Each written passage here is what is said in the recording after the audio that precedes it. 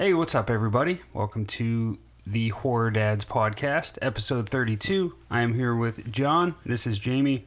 We are discussing folklore, urban legends, and some movies influenced by those folk tales. What's up, John? Hey, buddy. We are going to do an introduction to each. So we're going to talk about 5 films.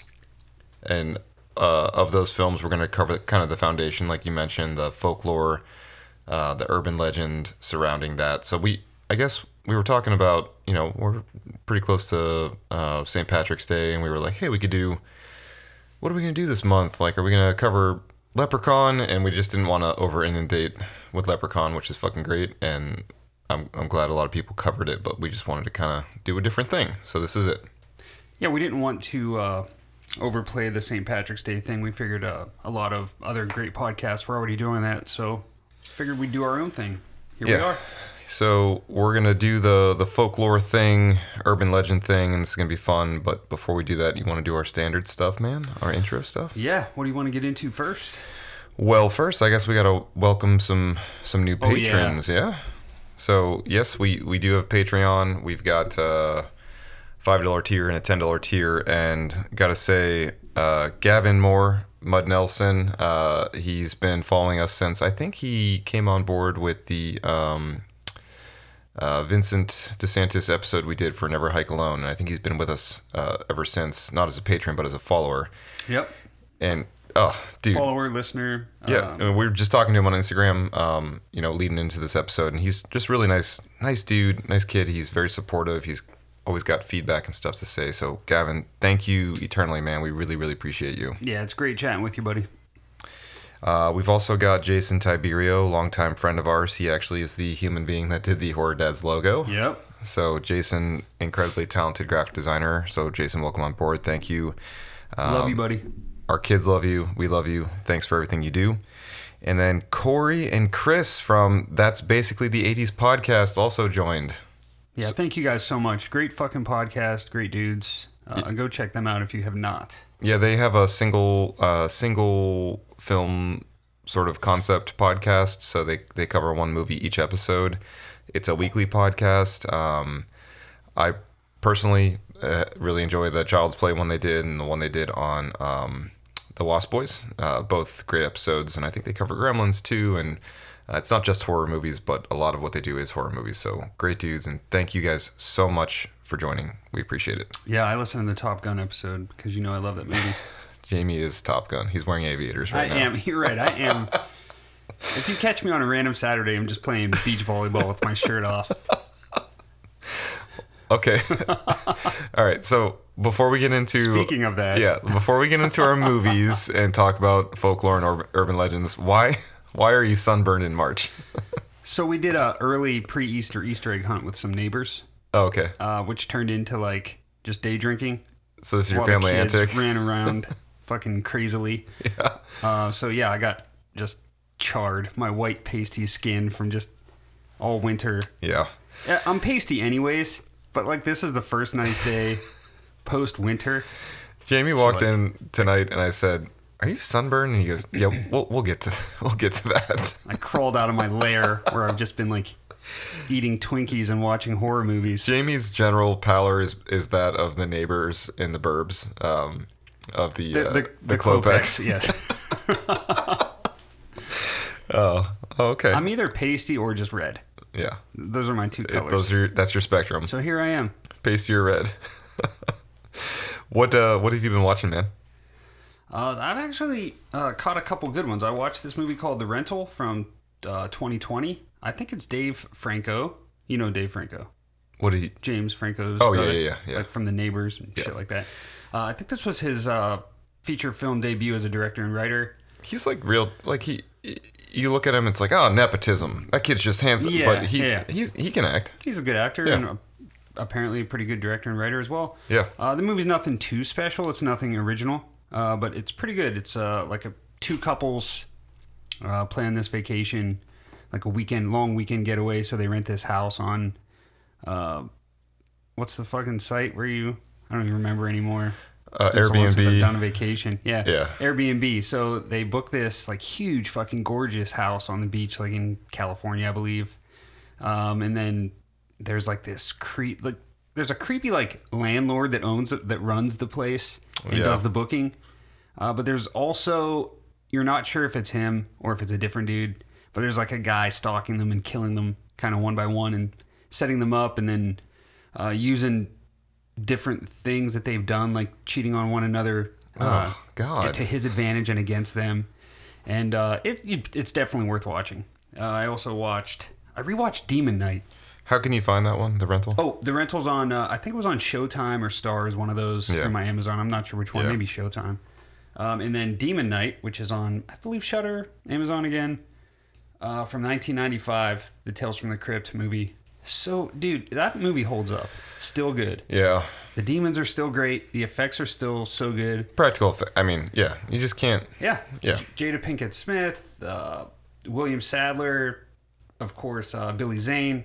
Just great. Good stuff. Billy Zane is, if you took a human body from the neck up and were like, give me the 90s in one face, it's Billy Zane to you? I mean, not that he did, you know what I mean? Like, when you look at his head, it's like, that's a 1990s bobblehead Is walking Titanic around. the 90s movie for you? I guess it is, huh? Well, he was also in The Phantom, right? Yeah. And he was in... He's been in a lot. In Twin Peaks, like, Yep. yeah.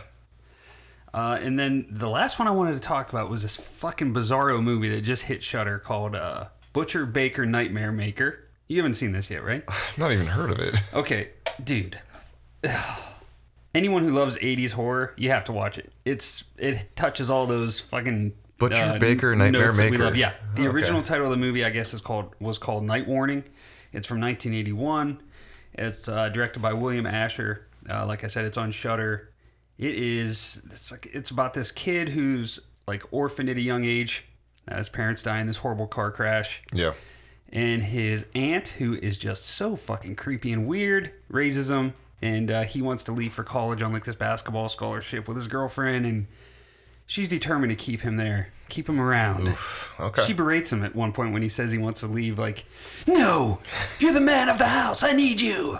She's a fucking creep, like kissing him when he's sleeping. Yeah. Ugh. Okay. But yeah, no, that dude, it just, Yeah. as an 80s horror lover, you'll love it. All right, cool. I gotta check that out for sure. So I've been watching, hitting some old familiars this time of year. We actually on our Patreon just did. Jamie narrated a little, it's like kind of like a blog post about like our spring film.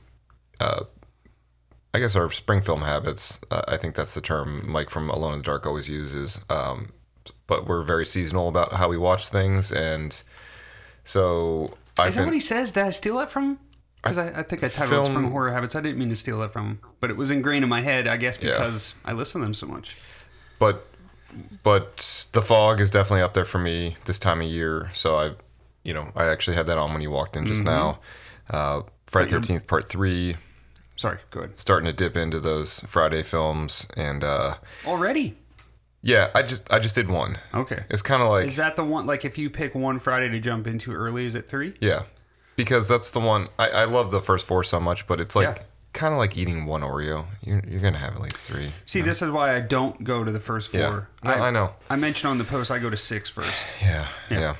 But I did, and I stuck to it. I only watched 3. Good. So I watched 3, and it was kind of during a work day, so it wasn't like I just sat and watched it, And then also Edge of the Axe. It's on. I think it's on Shudder right now, and I had it on the other night, and I had it on while I was working on our new website actually, and I found myself with my computer shut on my lap, just like watching it again.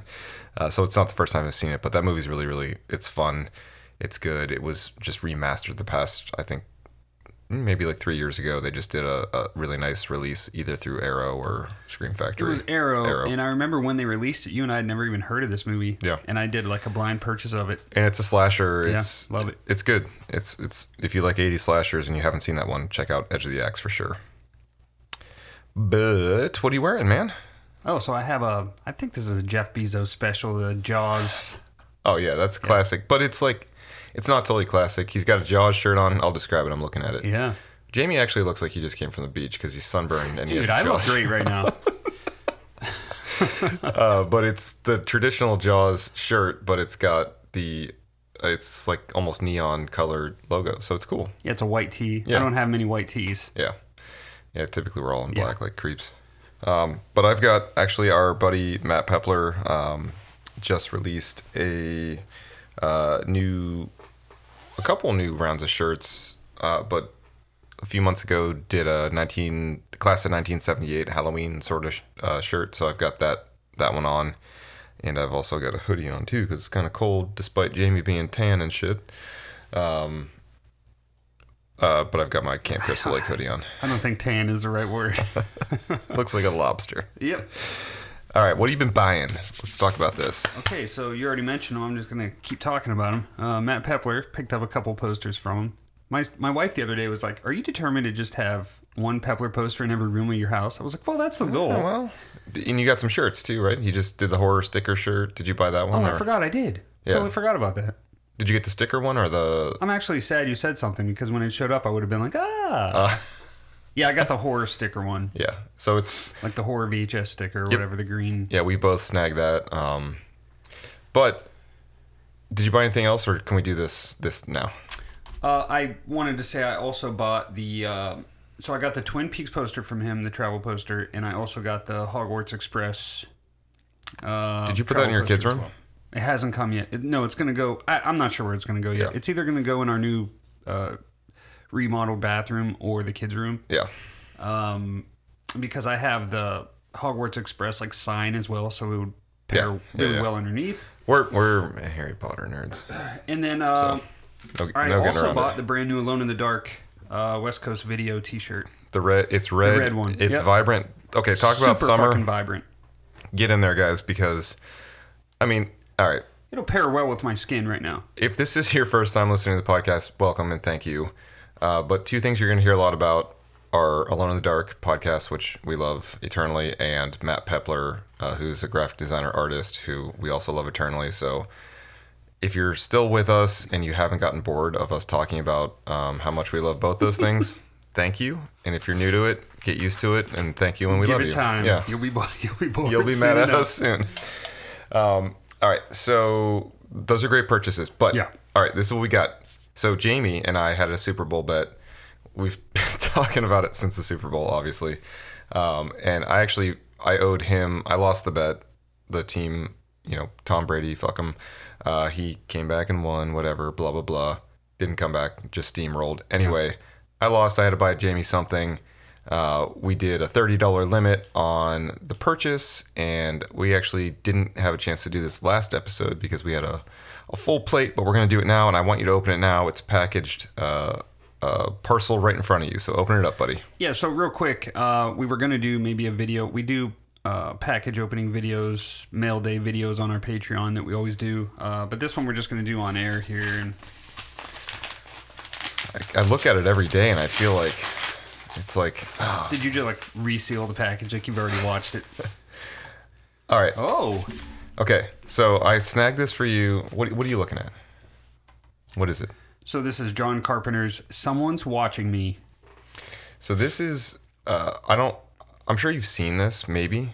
Have you seen this? Dude, I feel like I had to have at some point, but it's not ringing any bells, you know what I mean? Like, I know the movie, I'm aware of it for sure, but... So, yeah, Lauren Hutton, this is John Carpenter's version. I actually think it was a made-for-TV movie, if I'm not mistaken. Really? Yeah, and it's Lauren Hutton, who was in one of our favorite movies of all time, Once Bitten. And Adrienne Barbeau's in this as well.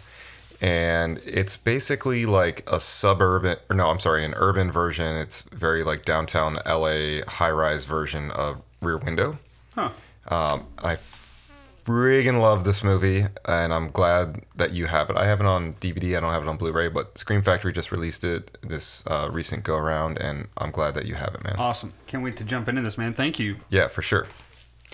So I've been buying that for you, and I've also been buying, I just snagged Behind the Mask, The Rise of Leslie Vernon on Blu-ray. Ooh. Dude, I've been eyeing that one up myself. And I bought it for research purposes. We're not going to give too much away. If you want more details, you can join us on Patreon, but we are going to have a Leslie Vernon-oriented episode coming up here very, very, very, very, very soon. April 13th, maybe. Interesting. Yeah. So yeah, I snagged that. And then Tell me more. I also bought those Matt Pepler t-shirts too. But yeah, man. So you kind of did your family antic, right? With getting sunburned today. I kind of have a fun one also related to the weather. Cool. So over last week, it got up in like to the 60s or 70s. And I was actually talking to one of our who's kind of our buddy now and also patron, Chris Obert. He was like, I don't know what the weather's been like for you guys, but I've just been wanting to be outside all the time. But we spent a lot of time outside typically during the summer, and we had a day that was like in the 60s or 70s, and I've got an acre here, and I was like, all right, we got to pick up these sticks. And my daughter was like, can we have a bonfire? So we did a bonfire, and I legitimately had my wife, my 2 kids sitting around a bonfire with our JBL speaker out there, and I had like Halloween like background music sounds playing, and we were telling spooky stories out until the sun came down. Dude, we did it for an hour and a half. That sounds great. And we rotated through, like I went, my wife went, family went, my oldest, Luna, who's 3, she even was telling stories. And we just had such a fun time. It was like a very Are You Afraid of the Dark, like summer's coming, like we're getting through the magic pandemic. Dust into the fire. Oh, dude, it was great. It was so fun. That's awesome, man. That sounds great. Yep. Okay, so we're going to get into the episode now. But before we do that, just want to mention again, please consider joining us on Patreon. We're patreon.com/horrordads. We have a $5 tier, $10 tier. We actually just posted an episode last week where we had our wives on again. What did we cover on that episode?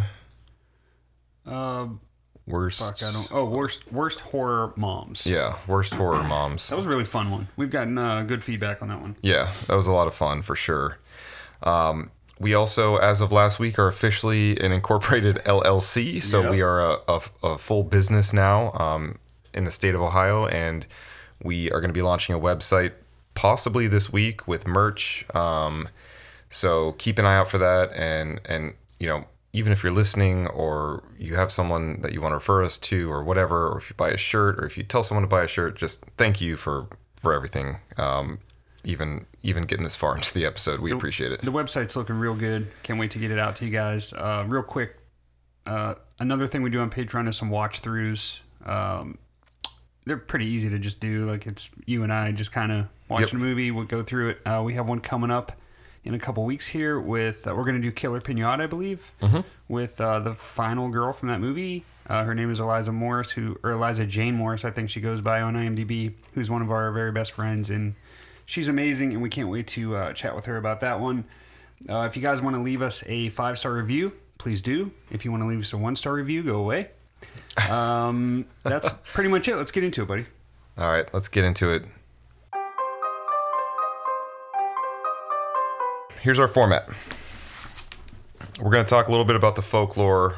Again, we're going to talk about 5 films and 5... we keep using the term urban legends, but I think this is going to be like part 1, and we're going to do a few of these. That's a good idea, yeah.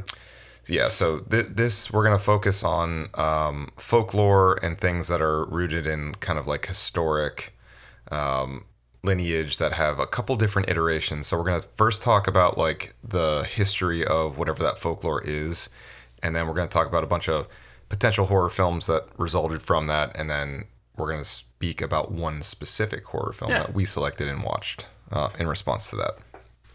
So first up, we're going to talk about someone you may have seen while going on a hike. So let's suspend reality for a minute. Yeah. We're going to talk about Sasquatch, also known as Bigfoot, also known as the Yeti, right? Is the Yeti just the cold weather version, right? Or is Yeti all encompassing? I mean, it depends who you ask. And dude, I fell down a rabbit hole on this. I bet you did. Dude, real quick, speaking of Yeti, I just wanted to mention this. I started watching this new show with my 3-year-old because he's obsessed with vegetables. And the show's on Netflix called Waffles and Moochie. Okay. It's sort of like a Sesame Street puppet / human type thing. But the main character, Waffles, he says at one point that his dad was a frozen waffle and his mom was a Yeti. So he's like this like little Yeti looking creature with like frozen waffle ears and a frozen waffle belly. So I thought that was hilarious. All right. Well, I mean, so there's some relevance there to being a horror dad, right? Sure. All right. So let's get into the lore a little bit of Sasquatch here. Let's do it.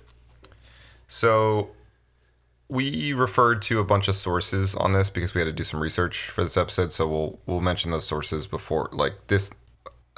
And again, we're not historians. This is not a published paper we're doing, so we're probably going to screw some of this stuff up. So if you're a Yeti historian and you get mad about this, I'm sorry. Just direct message us and we'll revise on the next episode. But what we found through our research, per history.com, which is a legitimate, website here. In 1958, there was a journalist named Andrew Gonzalez, and he wrote an article in the Humboldt Times, which I believe was Northern California. Yeah, that's up there in like weed country. Mm-hmm. So this letter was about these loggers up in Northern California who discovered these like mysteriously large footprints. And I think a couple quotes from the article were like, hey, maybe we have a relative of the abominable snowman in the Himalayas, right? And he kind of like jokingly off the cuff wrote that. But then he thought it was just going to be like a oh, hey, I'm just writing a little Sunday morning press release here, made it as a joke. But then it like fascinated readers, and then it became very psychosomatic, and people got it in their heads. And then before you know it, people are walking around like with binoculars looking for oversized gorilla man running through the woods with a furry face. And there's assholes dressed up like it, right? Yeah.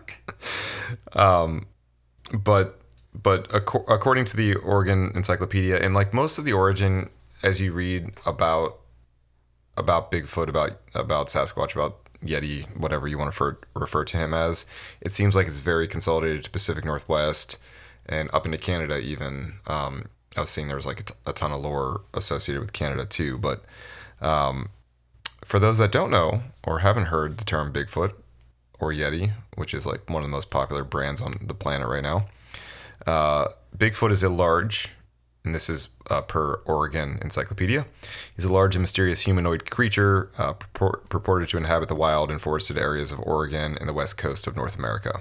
So he's also known as Sasquatch, and that originated, I think, from this language which was first spoken by the Native American culture. So even though this article came out in 1958, there's like a very deep rooted history in North America to this creature. Yeah. Historical record of Bigfoot in Oregon country begins in 1904, actually, per this report, with sightings of a hairy wild man by settlers in the Sixes River area in the Coast Range. And there were like miners and hunters out there that kind of like followed this lore decades and decades through. And then again in 1924, over actually in Mount St. Helens, they claimed to have been attacked by a giant like group of apes. So there's like this like sect of lore where it's not like one white whale walking around the woods, but it's like like families and shit. Yeah, there's like baby Sasquatches. Think of that. Yeah. Which is kind of crazy, and actually makes it a little scarier to me. But the Native American community in Oregon, they've kind of like made Bigfoot a part of their traditional, like their belief system, per the research that we did here. And I guess tribes in like coastal Oregon too relate Bigfoot to, ancient tales of wild men, so not necessarily apes, so like just like kind of cantankerous, like furry dudes running around with, just a bunch of guys that need a good shave. Yeah, starting shit. Yeah. But yeah, it seems like the real deal. But I kind of like started to look, because when I saw the first piece of research that comes up is like, okay, what's the origin of Sasquatch? You see like everything says 1958, this dude wrote this article, and from there things spiraled. And I was like, it can't have been 1958 where the origin started. Like, that can't be the first iteration of this. Yeah, that seems very late in life for that to come about. So the oldest one I found from the few days of research I've been doing, though, was in 1847.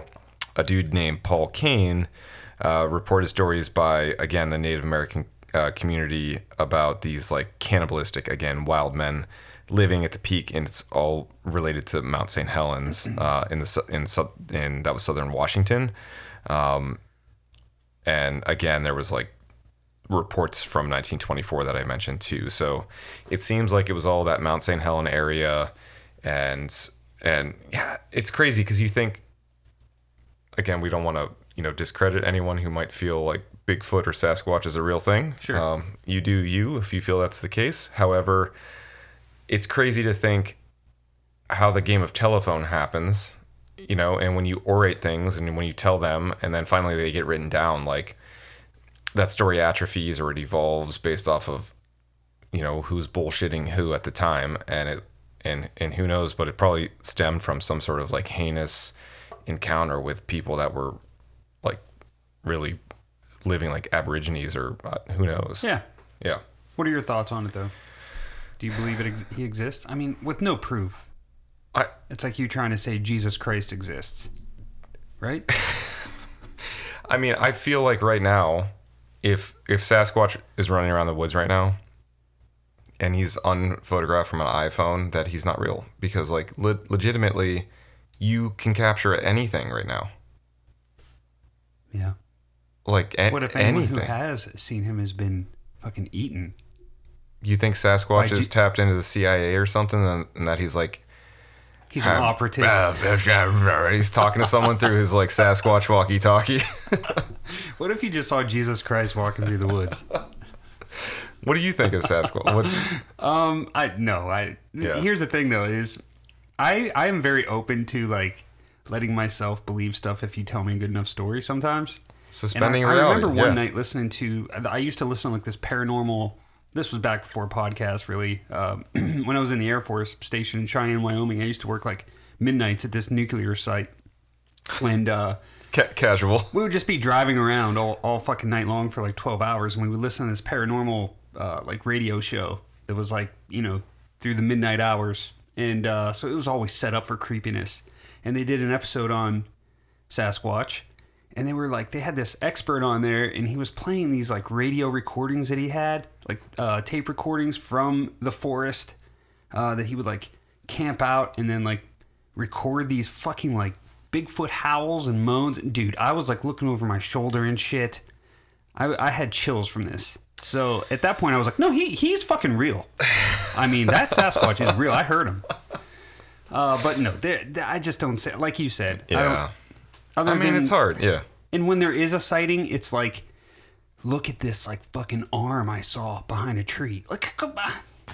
That's what I mean. Give me more. So if this conversation was being had in 1992, and it was like, oh, I gotta wait for the film to develop, and I might buy it. But right now, yeah, it's.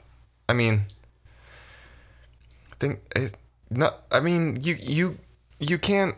If someone at a grocery store is being unruly and they're being a jerk at the checkout, they're a YouTube sensation. Yep. How is Sasquatch not? So that's my thought. And if he was real, he would end up having his own reality show in like a week. It'd be like Harry and the Hendersons. I was actually going to make a joke when you Sasquatch meets the Kardashians. I was going to make a joke when we got to our movie choice that it was Harry and the Hendersons. But all right, now. Fuck that, yeah. All right, well, what do you have on the lore? Do you have any notes you want to mention or talk about? No, I do not, no. Okay. I was counting on you. I figured the lore kind of speaks for itself. Yeah.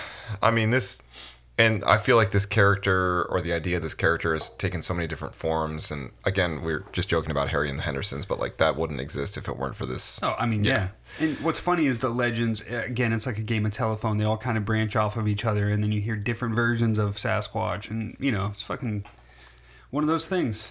So I did some research, though, on so we're going to talk about one specific film, but before we do that, there are a handful of films I'm just going to mention here, many of which took place in the 70s. Yeah. So I'm just going to read them off. That are related to Sasquatch. Return of Boggy Creek in 1977. Creature from the Black Lake, 76. The Capture of Bigfoot in 79. Cry Wilderness in 87, year I was born. Demon Warp in 88. Primal Rage in 2017. Night of the Demon in 1980. Willow Creek in 2013. So like... Night of the Demon. Yeah, not demons. No, yeah. Yeah. So it's taken a lot of different forms, but we are going to talk about a film from 2006, right? Called what, buddy? Abominable. One blade of grass in a meadow. One drop of rain in the sea.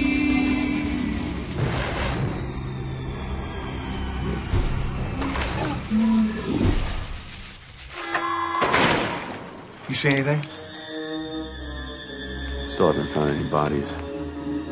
Let's check out the woods.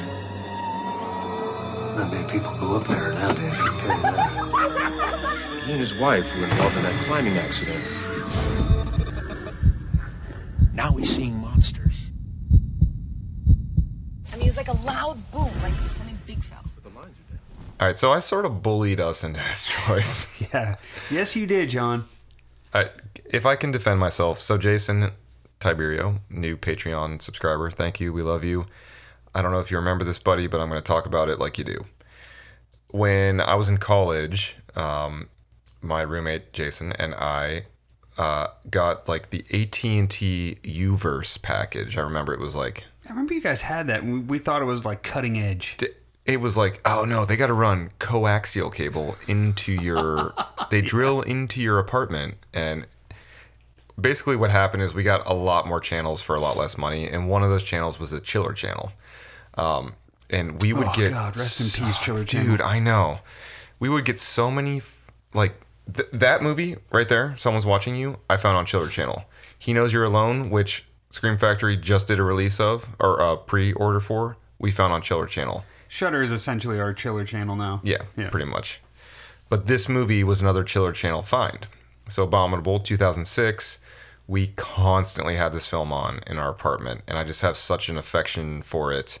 But however, watching it now as an adult man who has children when you're alone, it doesn't quite hold up as well. So...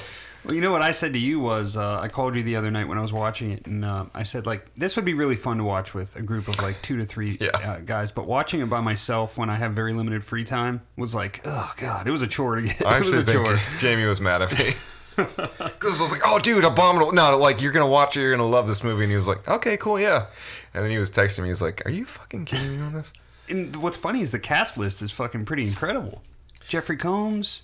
Okay, so let me do the intro stuff. So it's directed by Ryan Schifrin, starring Matt McCoy, Haley Joel, Christian Tinsley, and basically, so speaking of Rear Window, this is pretty much like Rear Window meets... It is. Yeah. I got the Rear Window vibes. This is a sci-fi original.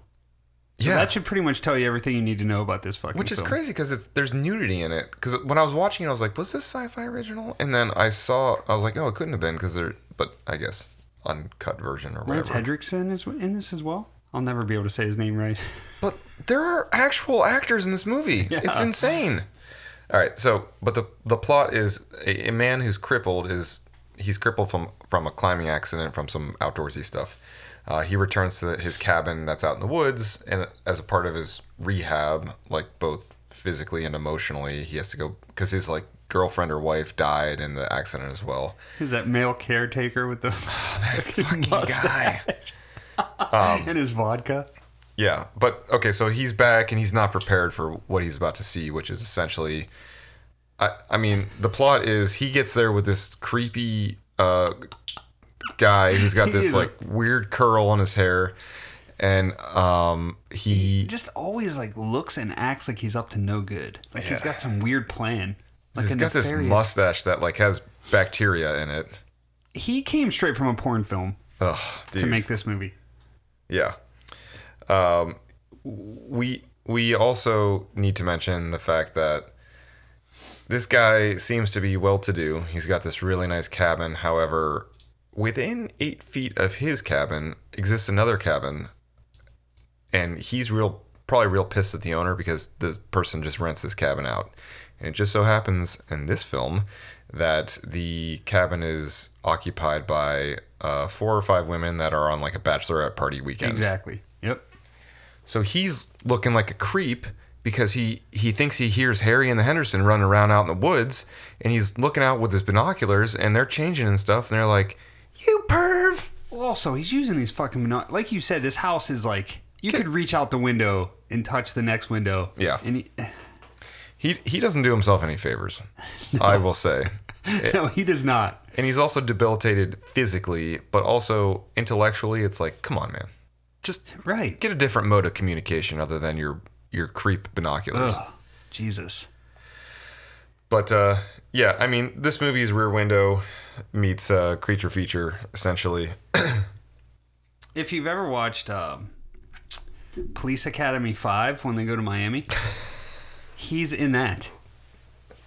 The guy in the wheelchair? The commandant's son. Yes.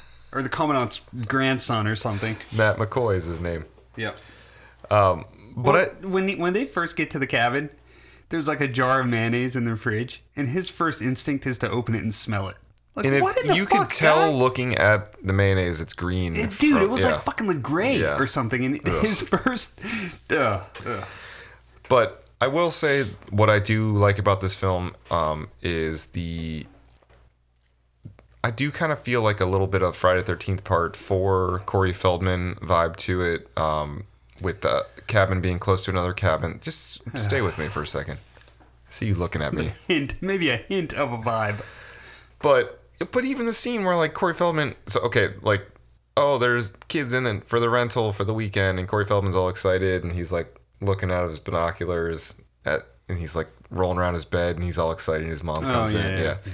Yeah. So there's a, if there's 1 part per million on that, Sure. cool. Yeah, we're I got you. there. So I'll give it to you. yeah. Thank you. And then just my general nostalgia for it, and the place it served me in my life, in 2006 was cool. Yeah, no, that's one of those things like you're playing beer pong and you throw that on. Yeah. Yeah, no, that would be great. I understand the nostalgia there. I just didn't have it, and that's pretty much all I have to say about that. So you want to buy it on 4K? $4.99. But yeah, this movie is very Sci-Fi Channel. The one other thing I will say is it does use practical effects. So there aren't a ton, but the practical effects, for what it's worth, really aren't all that bad. No, they're really not. And the monster actually looks okay. he doesn't look too bad. Yeah. I was laughing when I saw him because he's he's laughable, but it's not the worst thing And I've actually, ever the seen. end, per our earlier conversation, I don't want to spoil it, but like the end has kind of a cool thing where you're like, oh, Also, there's a couple cool kills. yeah. There really is. There's one where he like bites a dude's jaw off. And the practical effects, they're better than they should be for this movie, quite honestly. Also, I feel like I feel like the quality of the Amazon, of the one that's on Amazon, I feel like the quality is shit. It's like watching it on YouTube or something. The color was off. Unless that's how it was made, which makes it even fucking worse. I think it just might be the oh movie. my god. Yeah. But Lance Hendrickson, he's fucking great always. But he was looking really old in this. This Yeah. movie was 06. I mean, yeah.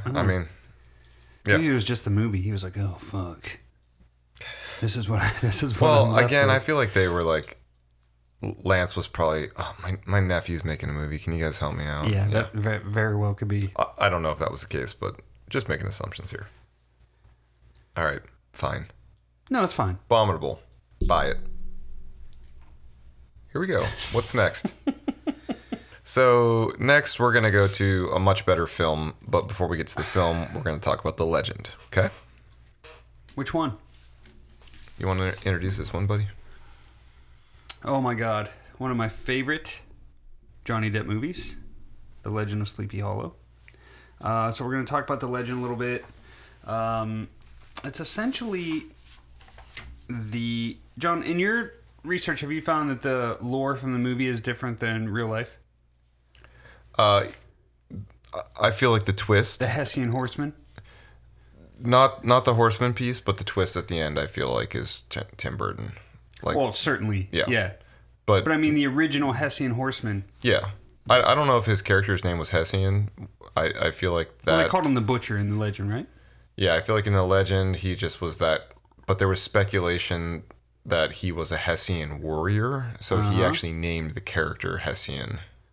So he was brought over essentially to. Ichabod From the- Crane, so Johnny Depp's character in the movie, but Ichabod Crane was brought over to. That's what you're saying? No, I was gonna say the Butcher, the Horseman, was brought over from Europe to. He was brought over by the British to the U.S. To essentially wipe out the U.S. and kind of submit them to their will. So he would come in, just pretty much ride full bore and just cut people's heads off. He kind of met his demise the same way. God. And then Ichabod, we want to discuss Ichabod a little bit. Well, so the legend of Sleepy Hollow itself was actually a story written by Washington Irving. So Washington Irving was an author, so it's fictional, but he wrote. So Sleepy Hollow was a singular contribution in a larger kind of like anthology he wrote. So I think it was like 30 or 35 essays or something, somewhere in there. Essays and short stories he put together. And that compilation was called The Sketchbook of Geoffrey Crayon, I think. And he published it in 1820. But he wrote this book, according to a guy named Brian Houghton, who wrote this book called Famous Ghost Stories. He says Irving wrote the sketchbook during a tour of Europe, and parts of the tale are also traced to European origins. So the headless horseman like concept was deeply rooted to Northern European storytelling. So though the Washington Irving story came out in 1820, he, I guess, pulled on inspiration from stuff from way prior to that. So talking about the lore and the research and the depth of it. So there was like German, Irish, Scandinavian, British legends, all in Scottish, poems and stuff. So there's a bunch of published work that I guess he, pulled from to bring this concept to life. But according to history.com, again, he didn't invent the idea of headless rider. He pulled from all these stories, like I mentioned, from Northern Europe. But there was also like stuff that I guess dated back to the Middle Ages, including stories from Brothers Grimm, which, they were Dutch. So I guess there was a Grim Reaper kind of thing that carried ahead that Washington Irving also pulled from. What other iterations have you experienced other than the movie that we're going to talk about of this? There's the Disney movie, Yeah. right? I Yeah. think that's probably the only other one. I've never really watched too many other iterations, I don't believe. How about you? So my first encounter with the idea of a headless horseman, and actually I mentioned this to my wife a couple weeks ago because I remember distinctly as a kid growing up, there's an episode of Scooby-Doo where Shaggy refers, so it's about the headless horseman. It's called The Headless Horseman of Halloween, I think. But Shaggy in the episode refers to the headless horseman as Old Pumpkin Puss. Oh my God! In what? the episode, he says Old Pumpkin Puss. Yeah. And I mentioned that to Brittany of like a couple weeks ago, just not even in preparation for this. I was love like, that. yeah. But there's also a Smurf. Oh, you know what? I do remember tale. that one. Yeah. Yeah. Come on, you're like Captain I forgot. Smurf, man. Yeah, I am Captain Smurf. Do you know what the episode was called? No. Fuck no. It might have been a movie, but it's called The Legend of Smurfy Hollow. Dude, actually, I'm an idiot. I watched this all Halloween long with my kids. this past Halloween because it's streaming on something. But yeah, there have been telling after telling after telling of this, all having the word hollow or sleepy in it in some form or Yeah, fashion. there's been a million. But the one we are going to talk about is the 1999 version.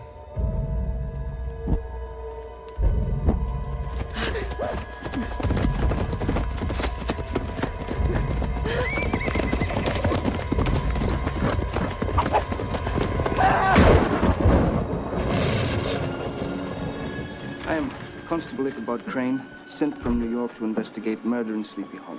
How much have your superiors explained to you? Only that the three were slain in open ground, their heads severed from their bodies. Taken by the head. Yes, sir. Directed by who? By our boy Tim Burton. This is one of my favorite movies of his. Starring Johnny Depp as Ichabod Crane, Christina Ricci as Katrina Von Tassel of the Von Tassel family, which is pretty much the leader of the town council. Casper Van Dien's in this one as Tom Brady lookalike Brom. Christopher Walken, of course. And then there's an awesome cameo by Christopher Lee as like the judge. Yeah. There at the beginning. Yep. Johnny Depp is essentially a police detective in New York City in 1799 who is sent to... He's kind of like a pain in the ass to the courts. Yep. They just kind of want to hang everybody that they think is guilty of a murder. And he's kind of like, no, we need to like investigate and use scientific methods for research. And they're like, okay, cool, go to Did Sleepy you bring Hollow your rope for the investigation? So they're like, cool, go to Sleepy Hollow, where there's been 3 mysterious decapitations. So he heads on. I mean, Johnny Depp in this movie, man. This is, to me, his best movie. At least my favorite movie of his. Like his facial expressions. And He's just, very deer in the headlights, like bumbling. the whole time. Yeah, innocent. His mannerisms. Yeah. When he's in the carriage on the way there, and Yeah. he hears those sounds, he's like, ooh. He's the furthest thing from like a badass, like the Oh my furthest God. thing. And I love that about when you give a lead character basically like vulnerability. We always talk about the Jesse Eisenberg character, right? The idea of like, oh, someone who allows vulnerability to access them. This is a very like mainstream commercial. Like there's in movies of this caliber and this size and this budget, like they have. You're meant like the Hollywood way is like, no, make that person cool, and they just don't do that here, and it's great because it's honest. Yep. This movie came out 2 years before From Hell, and I always kind of associate those two movies together. The Yeah. time frame's a little bit similar. He's kind of he's a detective in both. Yeah, for sure. Did you hit this movie when it first came out? Did you hit it later? So it came out what 99? Yep. Yeah, so in 99 I was what 12? Yeah, so I saw this around the time it came out. Gotcha. And I would have been living in this house probably the first time I saw it. So yeah, dude, I mean this movie oozes with scenery, and it honestly is. This is like a fall. If you had a fall leaf that fell from the sky and it was like, this is actually a onesie you're gonna wear as an adult, like that is this movie. The colors, Yeah. oh man, that village. I would live in that village. I would. Yeah, I would do it's it. just as long as I it's- don't have to be the watchman up in that tower. I feel like that would be horrible. But yeah, dude, I mean, and it really kind of reinvents the story we kind of alluded to. Yep. So the traditional concept of the story being that the horseman, because like he heads into the town with that being the understanding of like, hey, there's someone like lopping off some heads here. Go figure this out.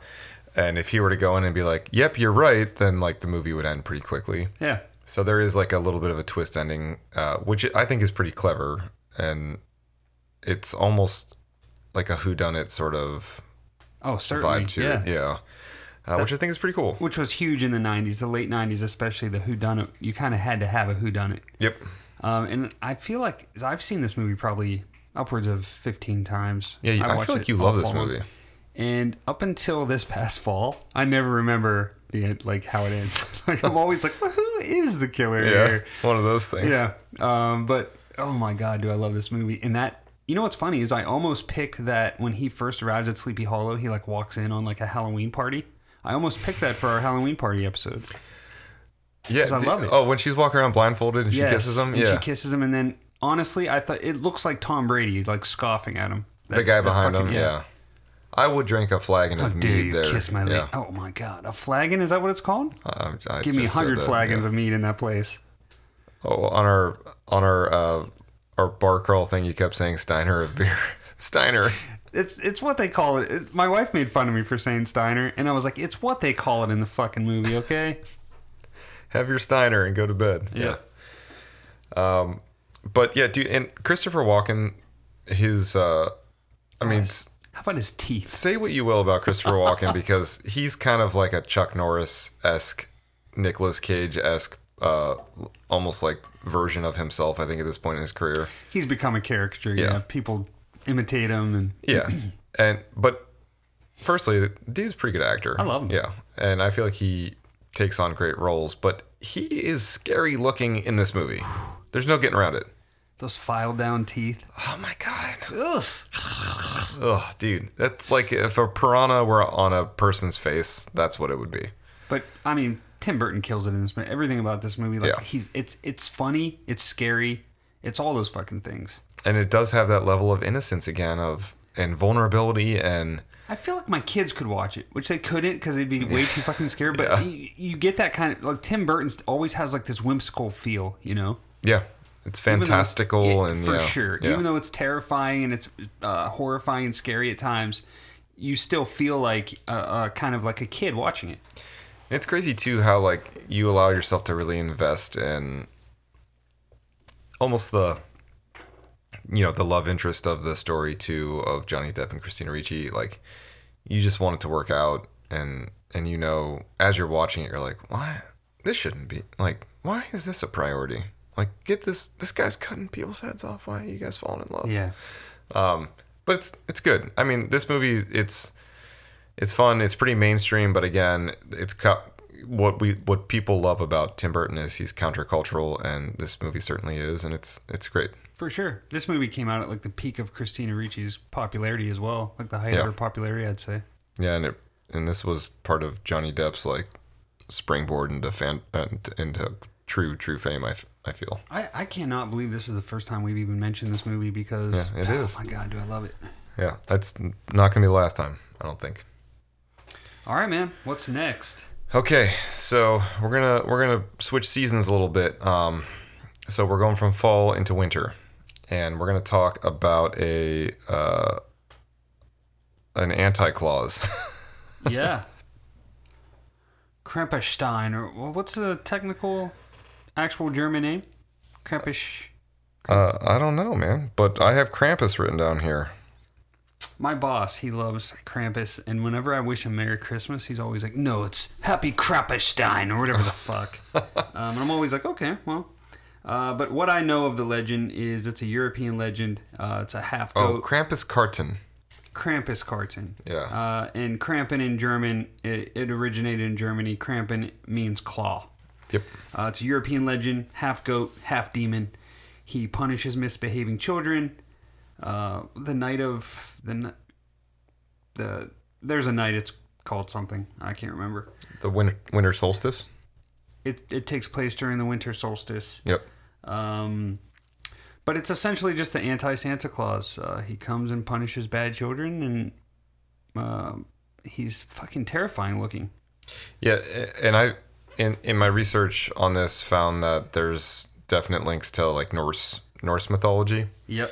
So it said that Krampus is the son of Hel, the Norse god of the underworld, and I guess with the spread of Christianity, Krampus became associated with Christmas. So Right. the Catholic Church, I guess, I was reading about this on Britannica, was like really obviously adamantly against this taking any kind of like foothold because, well, the idea of Santa is really to kind of keep your kids in shape, to make sure they get presents, but this really goes the opposite direction on the spectrum, and it's like, be well this year or get fucking carted off and burned alive.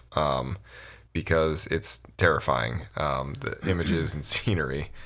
But it's said that the creature, Krampus, and St. Nicholas arrived the evening of December 5th, Krampusnacht. Krampusnacht. This Which is is what Krampus I've been trying to night. ask you. Yeah, Yes. Krampus night. Yeah.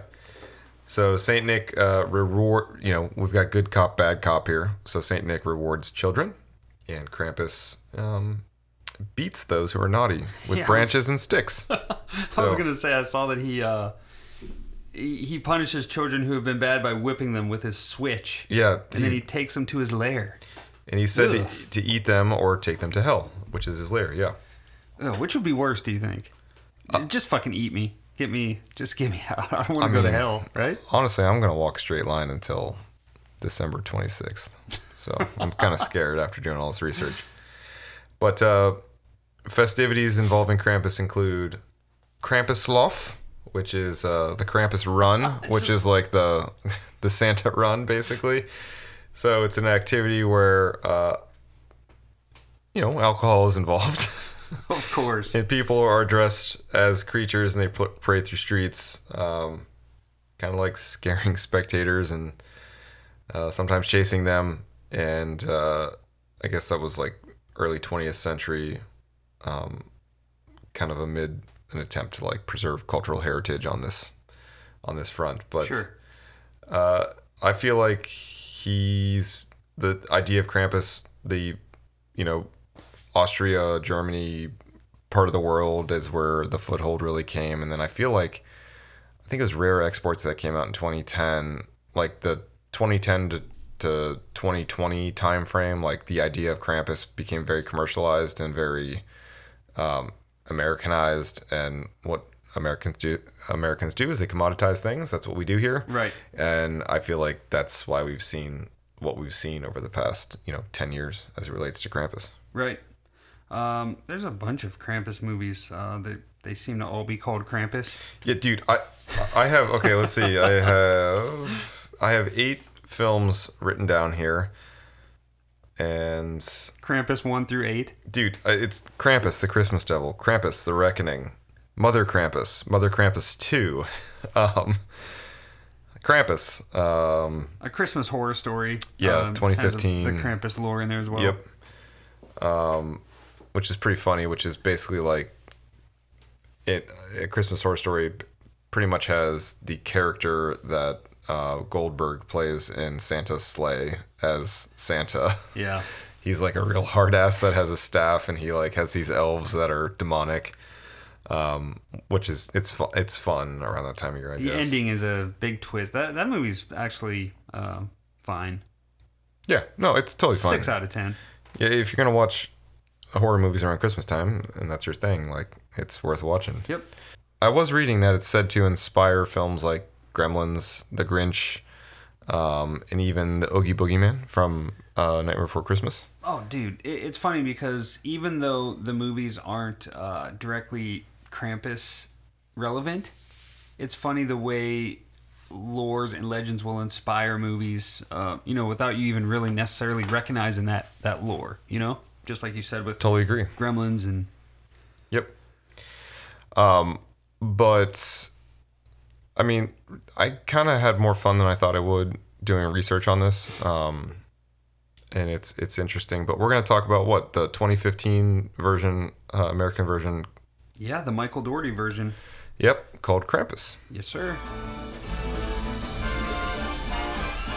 It's the most wonderful time of the year, with the kids jingle bells. Merry Christmas! Looks like Martha Stewart threw up in here. This is delicious, honey. It's a little dry. Well, mine's delicious. Mine's dry. Do you want to trade? It's Christmas. It's Christmas. It's Christmas. with those holiday greetings and gifts.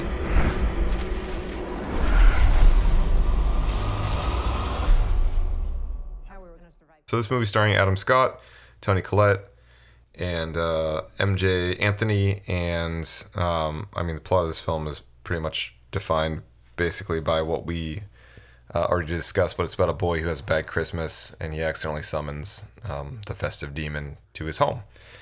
And so Michael Dougherty, who made this film, also made Trick or Treat, right? Yes, he did. Yeah.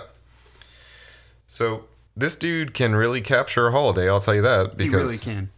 Trick or Treat is one of our favorites in this film as it pertains to like holiday horror. It's up there.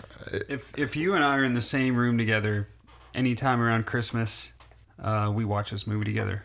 Yeah, and it wasn't until really the past 2 years that like, because I always thought Krampus, I thought it was like watching Godzilla, and I had no interest in watching it. Yeah, you've always been like, oh, no thanks. And Jamie was like, like Adam Scott's in this movie. I was like, oh, is he really? And he's like, yeah, it's funny and it's good. Like, we need to watch this. I had to tell you this like 3 years in a row, and you always did that thing where you'd write me off and you'd go like, oh yeah, no, that sounds great. Yeah. Oh, I have to go ask my dad something. I'll be right back. Yeah. Well, I'm sorry, man, because I'm so glad that this has become part of our life, and it's a great tradition of ours now, for sure. I think you said at one point, like, no, I thought you were recommending like a Disturbed album to me. Yeah. Oh, you like heavy music? Here, get this in your ears. But this it demonstrates like the standard like disparity, like family BS that happens around the holidays. Yeah, the right? typical like, oh god, the dreaded side of the family, here they come. But Adam Scott is so good in this, and so is Toni Collette. They all are. David Koechner. Oh, dude. I mean... And Allison Tolman. I love both of those actors. Yeah, so good. But it really is like Christmas Vacation with horror elements in it, pretty much. And I do love how in this film they take like minions that Krampus basically... Like, Krampus himself is terrifying. The scene where he's jumping from roof to roof, like, that's actually a scary scene. Yeah, I feel like they added all that in, right? The minions. I couldn't find anything about that in my research. I also couldn't, but like the gingerbread run around, man. And when they're up in the attic and like there are all those monsters and it feels very like Evil Dead up there. Yeah. I absolutely love that. When the kid's being dragged up the chimney. Yeah, dude. So so good. It's funny because the first time I saw it, I was like, oh, this is a little bit hokey. Yeah. But now it's just so fun, and it's become a yearly tradition, so like I love it, Totally agree. But there definitely are some dark moments in this too, like when the daughter dies and... Oh. Even the kid being pulled up the chimney, I mean, that's fucking dark, man. So, not to spoiler alert if you haven't seen this, but the end really leaves things up to interpretation. Oh my god. So what do you think the end represents? We go back and forth on this. I think they're just trapped in this fucking snow globe. So do you think they're dead? I think he captures souls and keeps them in his snow globes. There's a Y road that you can go down. One is everything's fine. This was all a dream, and it's just a demonstration of what could happen if you don't walk the line. I think that's what, if they didn't do the end with the snow globe, that's what it would have been, because he wakes up and, right? Or the other end of the spectrum is Krampus has captured all these souls, and he's doing this on a daily basis to this family. Also, I'm actually getting chills thinking about that ending because it's so cheery. And then when they all start looking at each other with that that look, holy fuck, dude. So I err on the more positive side simply because the function of Krampus is basically the anti-clause, which I think I actually coined that term, so I'm going to need some royalties here. But the idea of like, hey, live a good life, don't mess around, you won't get gifts, blah, blah, blah, blah. So I'm kind of hoping like, the end is like, hey, if you don't, this is the outcome. So I'm gonna keep it positive in my mind. You keep thinking that, buddy. What are we going to next, man? It's only gonna get better. Oof. We have some. By better, I mean darker. Yeah. We are heading down. That's the most fun we're gonna get tonight. Yeah, no, for sure. All right. So next. You want to introduce this with the lore of Hansel and Gretel. So Hansel and Gretel means little brother and little sister in German, right? Yep. This is another Grimm's fairy tale. It takes place, I think there's so many different iterations of it. I think the first one was published in 1812. And then the story everyone kind of knows, I think, was like 1857, the final version. Essentially takes place in the 1300s during the Great Famine, when families and parents in like just desperation, when like you were eating like a pea a day. And think of the panic we all felt over the past year with COVID, when it was like, is there going to be enough toilet paper? You know what I mean? Yeah. The desperation that you felt. In those times, you didn't have luxuries. You didn't have many things to fall back on. So kids were getting deserted. These two in particular got deserted, left in the woods. Brother and sister, kind of, they're starving. They have no food. They don't know what to do. They start smelling some good food. They come across, I think that in the fairy tale, it's like the house is made of like gingerbread and baked goods and stuff like that, right? Yeah, I think there's an iteration of that. Yeah. Again, there's so many different versions that it's hard to know what the original one was. But I think growing up, it was like the one I kind of remember growing up hearing being read to me was like they found like a path of like candy and cookies, and they kind of followed it, and it led to this house made of gingerbread and baked goods, and they go in. And do you think these fairy tales, not to get off track too much, but do you think these fairy tales were written with a point or a lesson? Much like Krampus, it's like, hey, there's an intent here because fairy tales, obviously, even though they were very heinous compared to what we read our kids now at that time, do you feel like there was an intent of like, okay, here's a lesson that someone needs to learn? And if you do feel that's the case, like, what do you think the lesson was here? Like, don't eat sweets? Well, I feel like things in stories like that were written typically with some sort of, motive in mind. But I really couldn't tell you what this one is. I don't know. Like, don't be gluttonous? I guess it's probably don't be gluttonous and don't believe. Because at that point, it's not being gluttonous. It's like survival. I feel like it's more a thing of... and I have a lot to say about that, actually, when we get to discuss the actual movie we're going to talk about. Yeah. But I think one of the themes in this is about trust and trusting strangers, basically. So we can sort of talk about that more in a minute. They really touch on that in the movie we're going to discuss, yes. That theme is very, very prevalent. Very rampant. But doing research on this, it seems like the very early iterations, there's this dude named Jack Zipes, who's a folklorist, which is exactly what it sounds like, a professional folklore studier. Could you imagine telling your parents that's what you're going to study in college? Your parents would have to be dead by the time you become a folklorist. By the time you make $5 from that profession. Which, Jack Zipes, sorry, man. I actually had a lot of enjoyment reading the stuff you wrote, so it's not a knock on you, bud, but we hope your parents aren't mad. He wrote it from his one-bedroom apartment in his parents' basement. So, Jack Zipes says that the original tales, though, from this story emerged in the late Middle Ages, from like 1250 to 1500, like somewhere in that realm. So, and then there were other variants that came about later in like the 1590s, and so it's a story, again, that game of telephone that has gone through so many, not just actual centuries. It's not, we're not talking decades here, we're talking centuries, right? Which is really interesting. Well, that's the thing about fairy tales, man.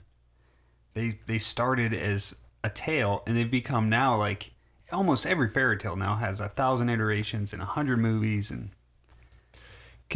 who do you think the one, like, think of an idea like Cinderella.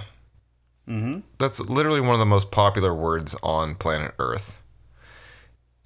There's probably one person that came up with the name Cinderella, and we'll never know who it was. No, you're right. There's speculation. It's like, well, let me trace this, but again, we'll never know. We just won't. All right, so back to Hansel and Gretel. What was your first experience with this folklore? Yeah, mine was just having it read to me growing up, probably like Aesop's Fable or something. Yeah. Which, by the way, this is a totally fucked up thing to read kids. I would think of the long and short of this story is like, you're starving, you go to a house, you get fattened up, and you get baked. Yeah. And someone tries to eat you. I remember, I feel like I saw pictures of like a witch stuffing these kids in the oven. Yeah. I feel like that's what I always remember is being stuffed in an oven. I think what I always took from it was like, don't go in the woods without a friend. Maybe just, don't follow paths of cookies and cupcakes. And if it seems too good to be true, it is. As suburban white kids, that was our fear. Right. But what I do feel like, on the whole, this story has a zillion different aspects to it. But the one thing that we really kind of wanted to dive into that we probably aren't going to as much on this specific episode, probably save it for the next iteration of this, is the idea of like the woman that owns the house is actually a witch.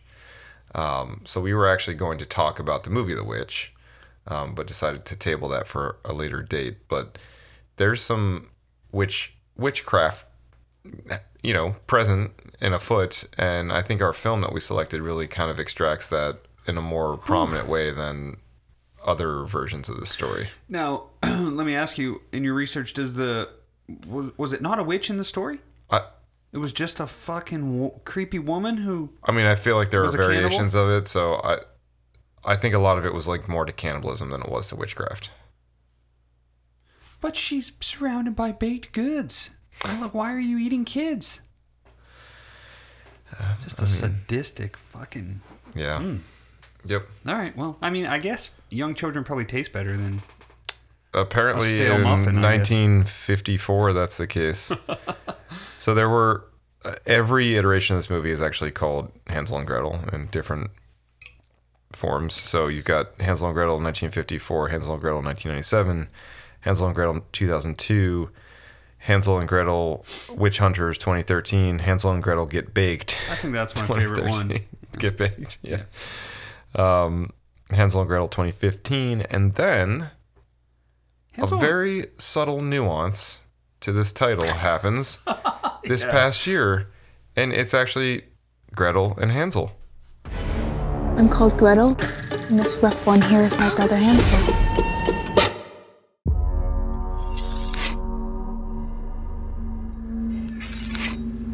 Tell me the fairy tale again.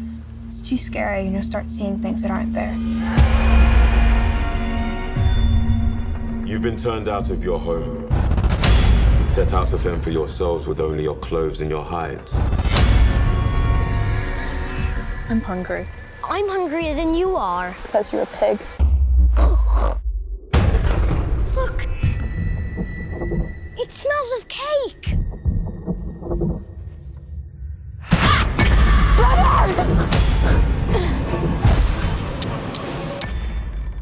And I truly feel...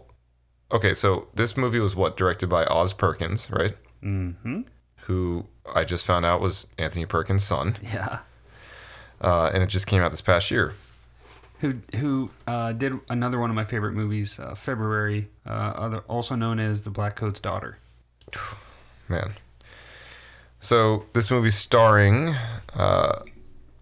Sophia Lillis, Samuel Leakey, Alice Cridge. So is this... Sophia is the one from... Yeah, she's from It. Yeah, okay. I thought so. Yeah. She's great. She's a great actor. Oh, real good. But the synopsis of this movie is really the synopsis of the fairy tale, which is distant fairy tale countryside. Young girl leads her little brother. They're both starving into the dark woods. They're desperate in search of food and work, and they come upon a nexus of terrifying evil. And my God. It is terrifying. There's a couple elements of evil that they encounter, and you kind of lead to that, like, which evil is worse than the other? What's the better of two evil, or the worse of two evils? For sure. And to the point we were discussing earlier of vulnerability in trust, the movie really sets on pretty immediately, like, they're under attack by this guy, the eye thing, and a hunter comes and saves them, and they're having a conversation with a hunter, and basically, like, the conversation is a bridge to them saying, like, wait, you just did this because you're nice? And he was like, basically, like, kind of, yeah, but it creates that instant, like, connectivity of, oh, you can trust people, right? Or should you trust people? Or can I? Yeah. And it's this seesaw, and then obviously they head into the forest deeper, much like we do in our own thoughts, and the further you get in, you know, the more you got to think about it. And they get to the witch's hut, and they're peeking through the windows, they're starving, and then the traditional, like, Hansel and Gretel tale starts to sort of unfold until you kind of get a little deeper into the story. So yeah, it unweaves in a very witchcraft way. We find it, you know, it's never really explained why Gretel is, like, does she just have some witchcraft in her, or was that shit that the witch was making her drink turning her into a witch slowly? I That's feel the like one thing I watched this movie twice now. So I feel like the idea of consumption and absorption is a very obvious factor in this storyline, because it's all about, like, eating and drinking to survive, pretty much. Right. So I do think that she's being fed something to prompt it, but it's sort of how it's like anything else. It's how you manage adversity. So clearly so Gretel's in the position where she now has to, like, deal with the fact that there's this witch who's, like, basically trying to kill her brother. And that witch carving on the tree scene. Yeah. That's a sweet. This movie, it's not, the pace is like molasses. But it's very beautifully shot. It's very pretty to look at. It's visually stimulating. The story is given a topic that does not allow you to be original. It's somewhat original, which I think is pretty cool. So it does redefine sort of an old story. But it's not the most exciting film. It's done in a very artistic way. Yeah. This is a polarizing film. I feel like people either hate it or love it. Yeah. I don't even know if you love it. It's like you either hate it or you tolerate it. I like this movie. Like you said, it gets to that. Your interest is piqued for sure for that first half, and then once they get there, your interest is still piqued. But about like 3/4 of the way through, you're like, okay, let's kind of cut to the chase. Let's get going here. Yeah. And then the end does drag out a bit, but it does really define again the idea of how Gretel responds to the fact that she knows that her brother's being preyed upon to be killed.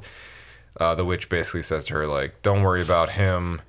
You've got a bright future. You're going to be my co-witch. Hop in the plane. She kind of has to play along.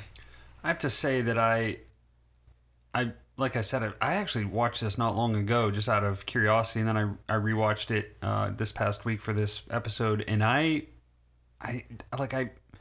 feel like I wasn't bored by it this time. Like the first time I was kind of like, all right, let's just end, but this time I was really fucking paying attention. Yeah.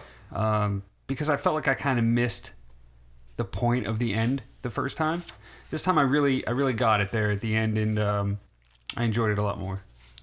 Yeah, I mean, it's not a fantastic movie, but it's good. It's worth a watch. And Gretel, toward the end of the film, she ends up in that moral dilemma there. Like, so do I become a shitty bad witch like this woman, or do I let my brother go and kind of go my own route, go my own way, and not be a shitty witch? Because she's a witch. There's no arguing that there at the end. Yeah, and she releases the souls of all the other children. Correct. Essentially. She lets them all go. It's a cool redefined aspect. Like, I'm not huge into fairy tale things, but this kept my interest, and it's worth a watch. Yeah, what were your thoughts on it? Because this isn't typically your type of movie. No, it's not. And honestly, I typically don't watch things really out of the genre of horror that often. And I don't know if this is necessarily a horror movie, but It's close. It definitely has scary moments and scary The soundtrack parts. is great too. The score. Yeah, the score is good. Again, it's flashy. It's really pretty, and it redefines a genre, and it has a good moral purpose. So like it checks every box, but I think what was missing for me was just like I didn't care that much about the idea, you know. Sure. I mentioned this to you, and we both kind of were like, please no. But I had heard that Oz Perkins, his dream is to do a Friday movie. Yeah, I mean, good luck, Oz. His but style would be... Please stay away from my franchise. I don't know. I'd rather Vincent DeSantis do one. Yeah, I mean, that dude. Yeah. He deserves to do it. Yeah. I mean, even if Oz did one, I'm sure it would be... Oh, I'm sure it would be great. I would buy it on Blu-ray, so... Oz, yes. I got your text this morning. Yeah, you can be on the podcast. It's fine. We'll let you on, bud. Yeah. All right. What else? Anything else on this before we jump to our last one? No, I think that's it, man. All right. Next time we'll discuss Hansel and Gretel Get Baked. Yeah. Okay. All right, so what's our last one, man? This one is Aish, indeed. So we left this one for last because it's a newer folklore. But we're going to go into the world of Slender Man. So Slender Man is something that is of recent definition, and they're this is actually certainly the most recent one. Yeah, without a doubt. So we're talking centuries old for a lot of this other stuff. Like, where did it start? Where did it? And I made the joke about who named Cinderella. We have all the facts here on Slender Man. Yeah. We know the entire lineage of it. So according to BBC, Slender Man was a meme that started in June of 2009. And there was literally like a competition on, I think it was like a comedy like web forum thing called Something Awful. And someone put out a prompt and they said, hey, look, we need a modern myth with which to terrify people, right? So there was a contributor named Eric Knudsen, who at that time I think was publishing under the name Victor Surge. His alias was Victor Surge, yep. Yeah. And he responded by posting these 2 fake photographs that he doctored up. And he said, these are from the late 80s. There's a tall, like, sinister dude with no face, lanky arms, and he's behind these, like, groups of children. And he attached some like vague like description saying like, 14 people and the photographer have gone missing since this photo was taken. And I think there was like a little creepy sound clip that accompanied it. Yeah. And like that was it. It literally was like, hey, make a new flavor of pizza. Yeah, the thread was create paranormal images. Okay. Yeah. And then it just blew up and it just became this like phenomenon, and no one could predict it. Even this dude, I think I actually read a quote of an interview with him. And this is what he said. He said, I was mostly influenced by H.P. Lovecraft, Stephen King, specifically his short stories, the surreal imaginings of William S. Burroughs, and a couple games of survival horror, such as Silent Hill, Resident Evil. I feel the most direct influences were Zach Parsons' The Insidious Beast, the Stephen King short story The Mist, and the tale regarding the Rake. And that was, I think, in an article done with TechCrunch. But yeah, I mean, so like this dude's just a horror fan, essentially. Right. And this phenomenon like took hold and all this stuff happened. But like, what did it lead to here, Jamie? It led to, are we talking about the murders? Yeah. The tragic murder of a poor young child. I think she was like, 7? Well, there was a stabbing. That's what I'm discussing. Yeah, so she was killed, wasn't she? She didn't die. She survived. Thank God. I think she was 12. Whew. And I think she was lured into the woods, and I think it was Waukesha, Wisconsin. Isn't that where it was Wisconsin. Making a Murderer happened too? Yeah, I believe Waukesha. so. Remember, I told you about Wisconsin. Episode 1. Yep. But there are these two 12-year-old girls, I think Anissa and Morgan were their names. Yeah, it was in 2014. Yeah. Yep, they lured their friend Peyton into the woods, and she was stabbed 19 times, and I think she got stabbed. She didn't die? No. Oh my god. She didn't die. She got stabbed in like 2 major organs as well. Oof. So it's actually Their unbelievable. best friend. Yeah. Dude. But so Peyton managed to crawl. This is not a true crime podcast, so we're sorry to like give the typically we like more fun-loving stuff, but she managed to crawl to the road where she kind of was laying on the sidewalk with wounds all over her body. And a bicyclist found her and dialed 911 and saved her life. Oh my god. But I guess like the kids that did the stabbing were supposedly influenced by Slender Man and were doing this on essentially his behalf, which was this like internet-made phenomenon, which is unbelievable. It's crazy. Oh my god. It really is unbelievable. So what was the story there? They thought I did not watch the documentary. I meant to. I just didn't have time. I think you did, right?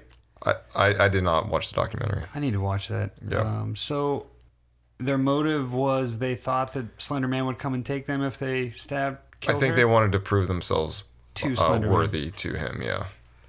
So he's this like, we kind of mentioned him, but Washington posted an article after this all blew up with the stabbings about him. And they describe him as a creature that lurks in the backgrounds of gritty black and white photos, gaunt, too tall figure with skeletal limbs. Some say he lives in the woods and eats children, and he's kind of a demon descendant from European myth. So like that's the lore of him. But again, this legitimately, what scares me about this whole concept, and we're going to kind of get into the film because there's only one film that's been made about this, is it really just, it to me defines the idea of like not thinking and reacting because others are reacting. Sure. So it's like post 9/11 America, right? Where everyone's like, we're all on the same page, and it's like, wait, did we talk about this first? And it's like, no, I just know something tragic happened and we all feel the same way. And like that mob mentality is it's a scary thing. And I think that this is a microcosm of that sort of phenomenon of, hey, it's real easy to kind of all really get ourselves ramped up here. And I think that's really what this is. And it's scary as a parent. Oh, dude, terrifying. And it's terrifying to think that your kids could kind of like attach themselves to something like this and believe it's real and believe that, oh my God, especially 12. 12 seems too old to buy into something like this. And not that it would make it better. There's no way for it to be good or okay. But if you look at it and you say, if the argument were, or not the argument, but the case where like, I'm 12, I read a Hansel and Gretel and I felt I needed to stab my friend because the witch. It's like, oh, a 400-year-old story or whatever inspired you to do this versus something that legitimately was made up in the past 11 years. Like, that's nuts. Yeah, it's nuts. The whole thing is everything's horrifying, and there's no like, I'm not trying to justify anything, but sounds like you are. No, it's crazy. It's crazy. And this is the scariest. So like if your wife lured in 2 kids to the kitchen and stuffed them in the oven, you'd be like, I understand. It's a centuries-old fucking tale. You're hungry. We get it. I understand. Yeah.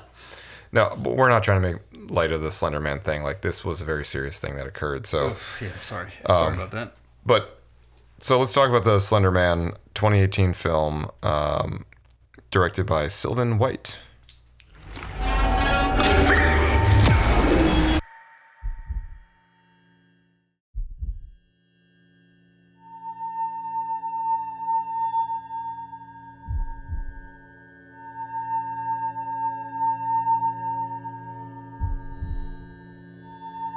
Where is my daughter?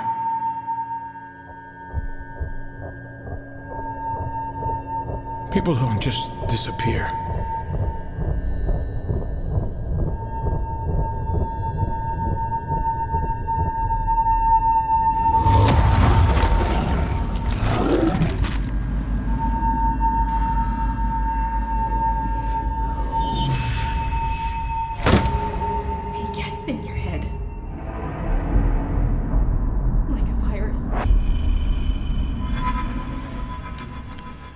starring Joey King, Juliana Goldani-Tells, Jazz Sinclair, and Annalise Basso.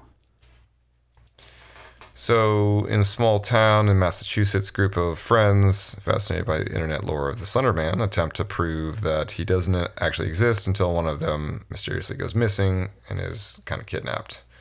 Okay, first and foremost, this movie has 3.2 out of 10 stars on IMDb. And I don't think this movie's great, but it's not that bad. It is not 3.2 bad. No.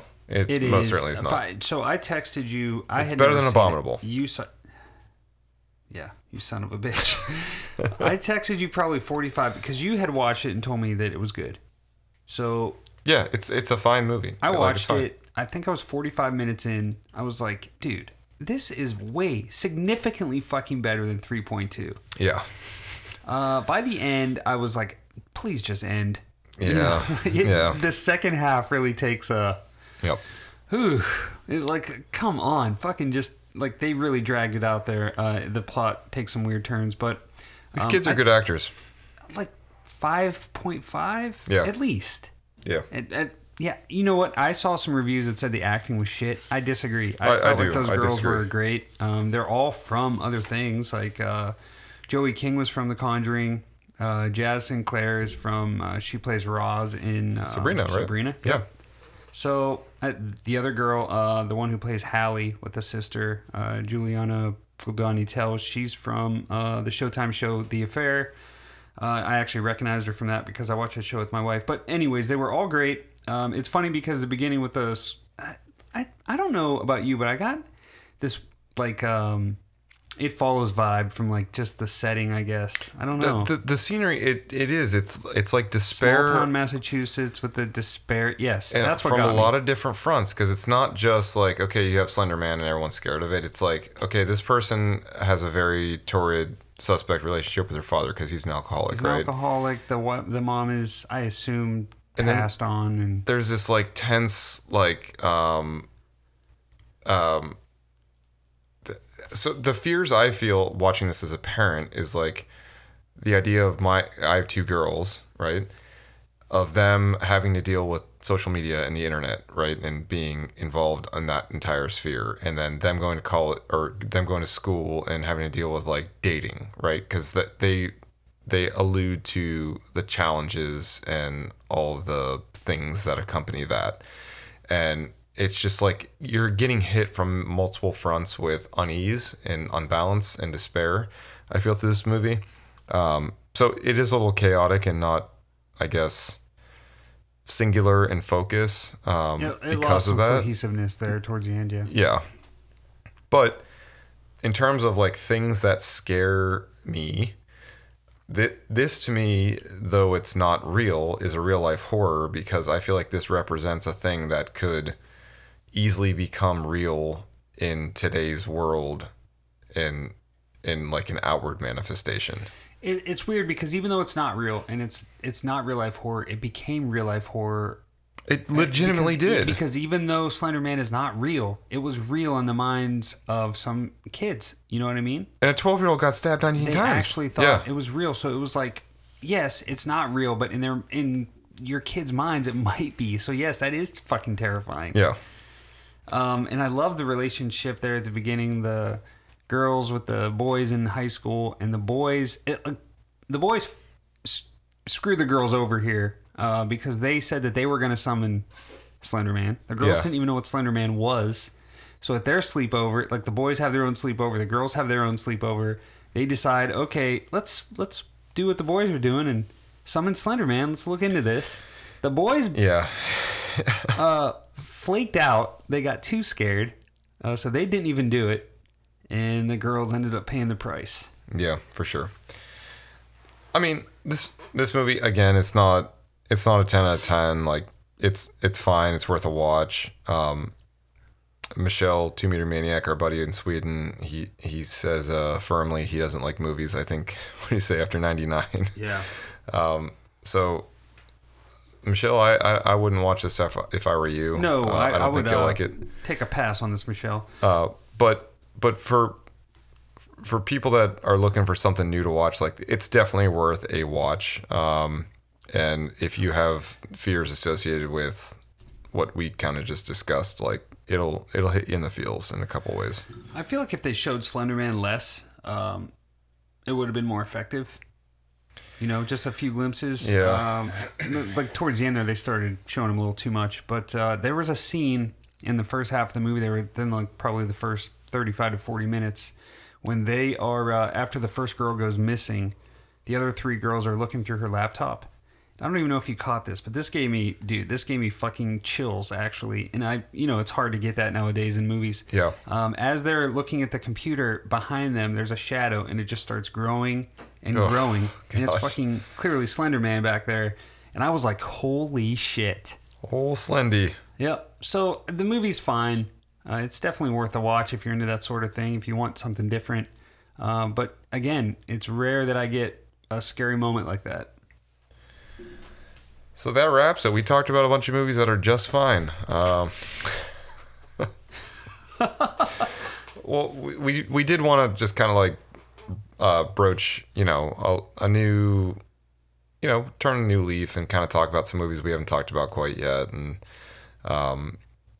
this actually took a lot of research and a lot of thought, and we kind of had we had fun with this. So it was a lot of fun exploring different, something different, And I think next go around we might want to hit like urban legends and sort of hit films that have resulted from more contemporary urban legends, such as like the babysitter concept and things like that. So if you guys have thoughts and ideas on stuff you'd like to see covered, let us know. We're gonna get in there and do it. Yeah, absolutely. Before we wrap, our next episode, we're going to be interviewing a very talented human being, Gabe Reasoner, singer for the band Careful Gaze. So that'll be actually releasing pretty hot on the heels of this episode. Yeah, we can't wait for that one. So we're recording that this week. We're really looking forward to it. We've actually, we did a prelim call with Gabe. I think you guys are going to love him. He's really into horror. He's really into the show. So we can't wait to chat with him. It was one of those where typically when we do our prelim calls, sometimes it'll be 10 minutes. Sometimes it'll be an hour. Yeah. With Chris Garofalo, it was like 2 hours. Oh, dude. And with Gabe, it was like an hour. So yeah, we can't wait to, yeah. But yeah, so that's coming up. But we appreciate you guys. We hope you enjoyed this episode. Please give us some consideration on joining Patreon and check out our merch when we release it this week. But we love you guys. Thank you so much for listening. Yeah, thank you guys so much. Take care. We'll talk to you next time.